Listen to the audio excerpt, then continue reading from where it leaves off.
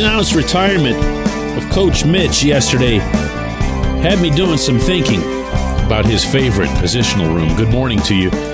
Good Thursday morning. I'm Dan Kovacevic of DK Pittsburgh Sports. This is Daily Shot of Steelers. It comes your way bright and early every weekday if you're into hockey and or baseball. I also offer daily shots of Penguins and Pirates where you found this.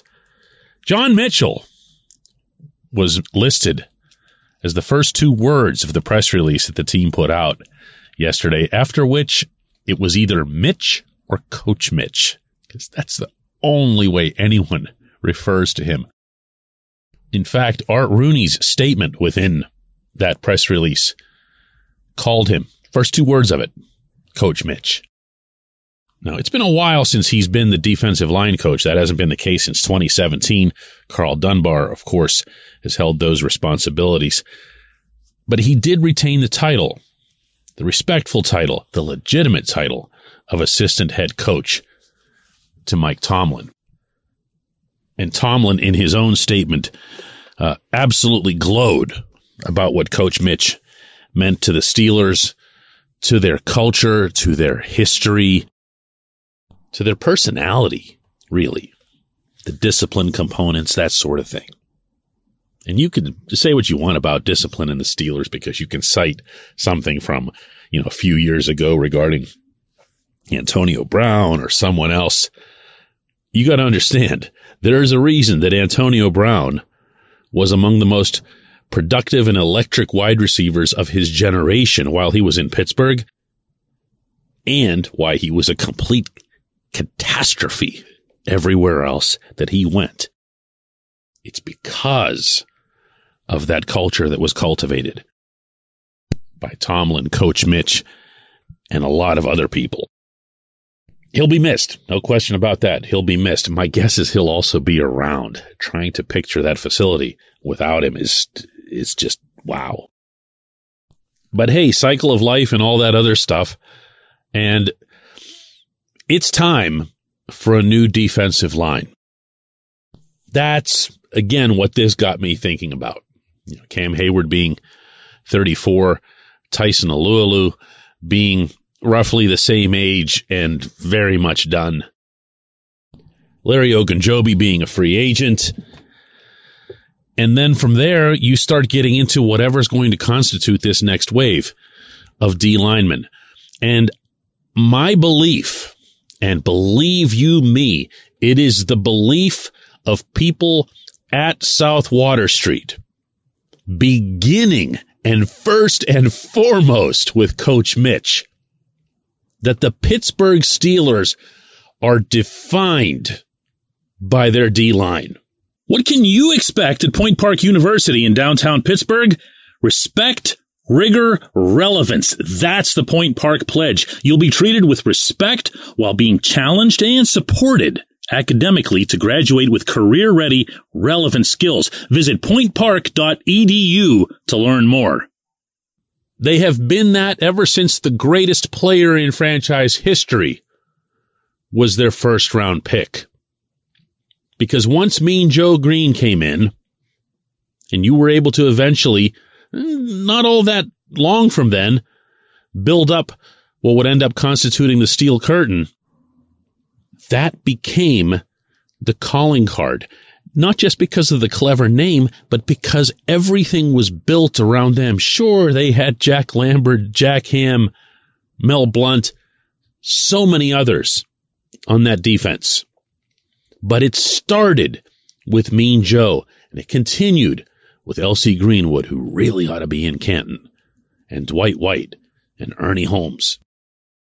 And the offense, then as now, was something that kind of just developed after the fact. Mean Joe gave credit to the now late Franco Harris as being the one who, as soon as Franco came along, we started winning.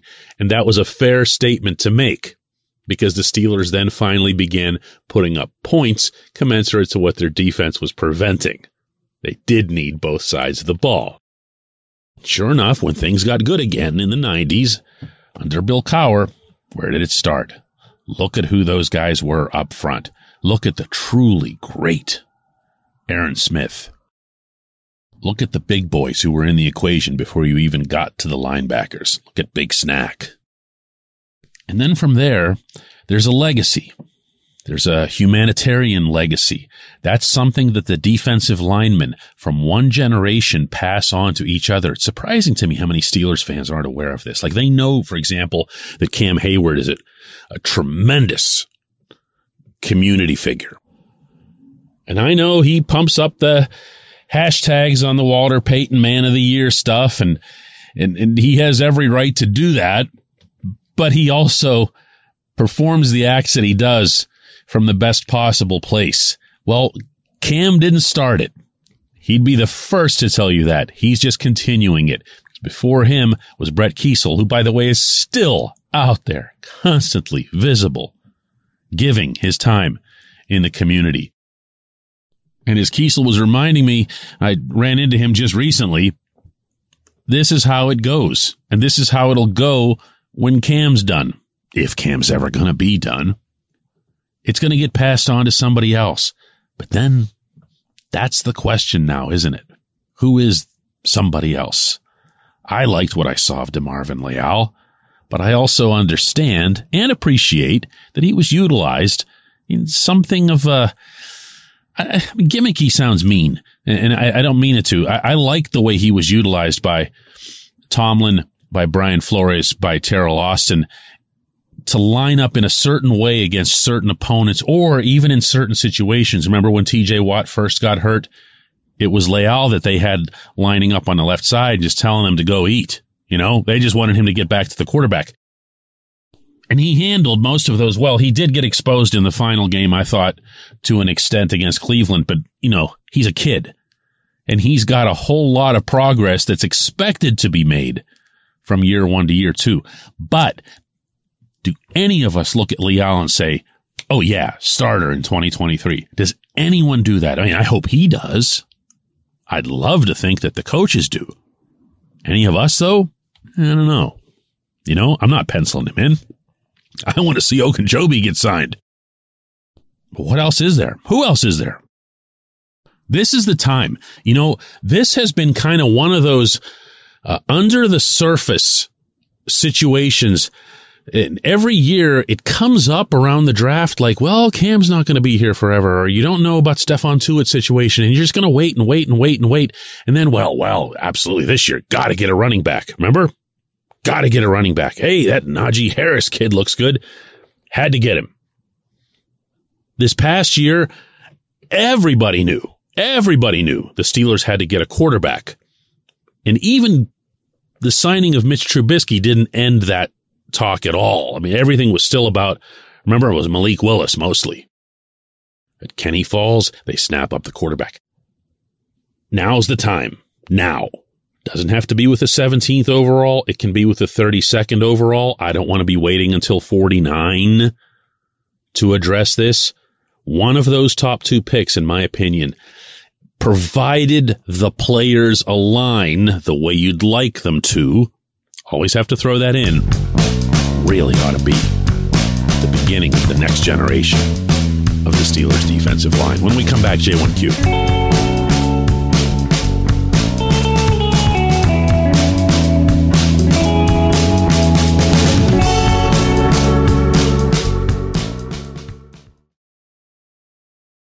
This segment of Daily Shot is brought to you by our good friends at Mike's Beer Bar. They're located on Federal Street, directly across from PNC Park. Mike has more than 500 beers on tap, including from more than 50 local breweries. Stop in and say hello. Tell Mike we sent you. Mike's Beer Bar.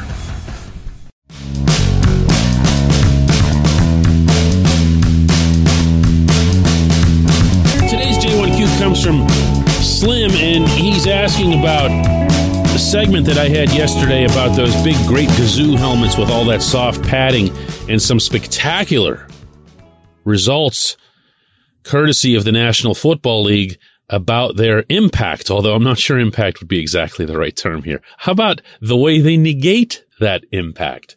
52% decrease in preseason concussions over the previous 3-year average. That is stunning. So Slim asks, hey, DK, what do you think about, given those statistics, just making those helmets mandatory through the entire NFL season in practices? And what do you think about possibly mandating it in Pop Warner, high school, and college football practices where these young men are still developing? Slim, honestly, I'd hope that's happening right now. I'll say it again, but Mike Tomlin conducted his practices on the South Side with those Guardian caps on. And he conducted the better part of training camp in Latrobe with those caps on. Whether they were outside or they were inside under the tent, the caps were on. Now, I'll repeat from yesterday that was not mandatory. That was something that teams could choose to do. Tomlin chose to do it. And I don't see how this is even a point of discussion, much less debate. It absolutely should be mandated right now. I'm just talking about the NFL here. When you see a result like that, look, it's not definitive.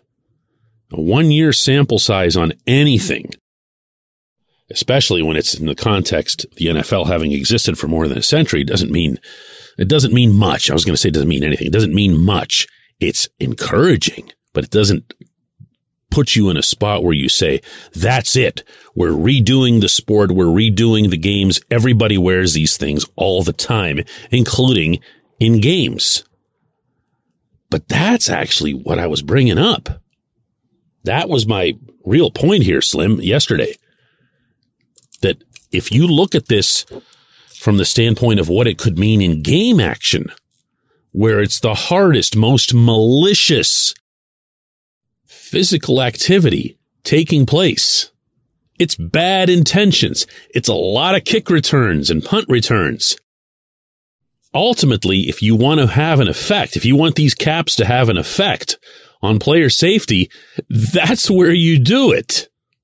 That's where you do it. And if you want to start with preseason games, go right ahead. And that'd probably be a plus anyway, because it would allow everyone to get all their guffawing out of the way. Oh, look how stupid they look. Who cares? Who cares? Or you know what else? Find some other design. Find a way to couch the design. I understand that helmets are a sacred part of football, obviously. Okay. And the logos and the Steelers only having theirs on one side, the Browns not having one at all. It's part of the game's character. But I also know that it wasn't that long ago that everyone was wearing leather helmets that, barely made their heads look any different size. Then helmets came along, the current helmets. Then the helmets became more sophisticated, and now you can even look back to the 70s and see that everyone's helmet back then looked kind of like what kickers' helmets did 20 years later. Times change. Things progress. And all of this is in the name of player safety. And when I say player safety, I'm not just talking about keeping them healthy for the next game. I'm talking about the fact that these are human beings inside these helmets. Human beings with families.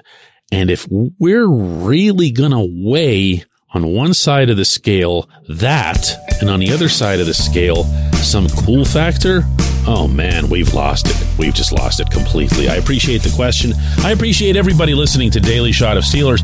We'll do another one of these tomorrow.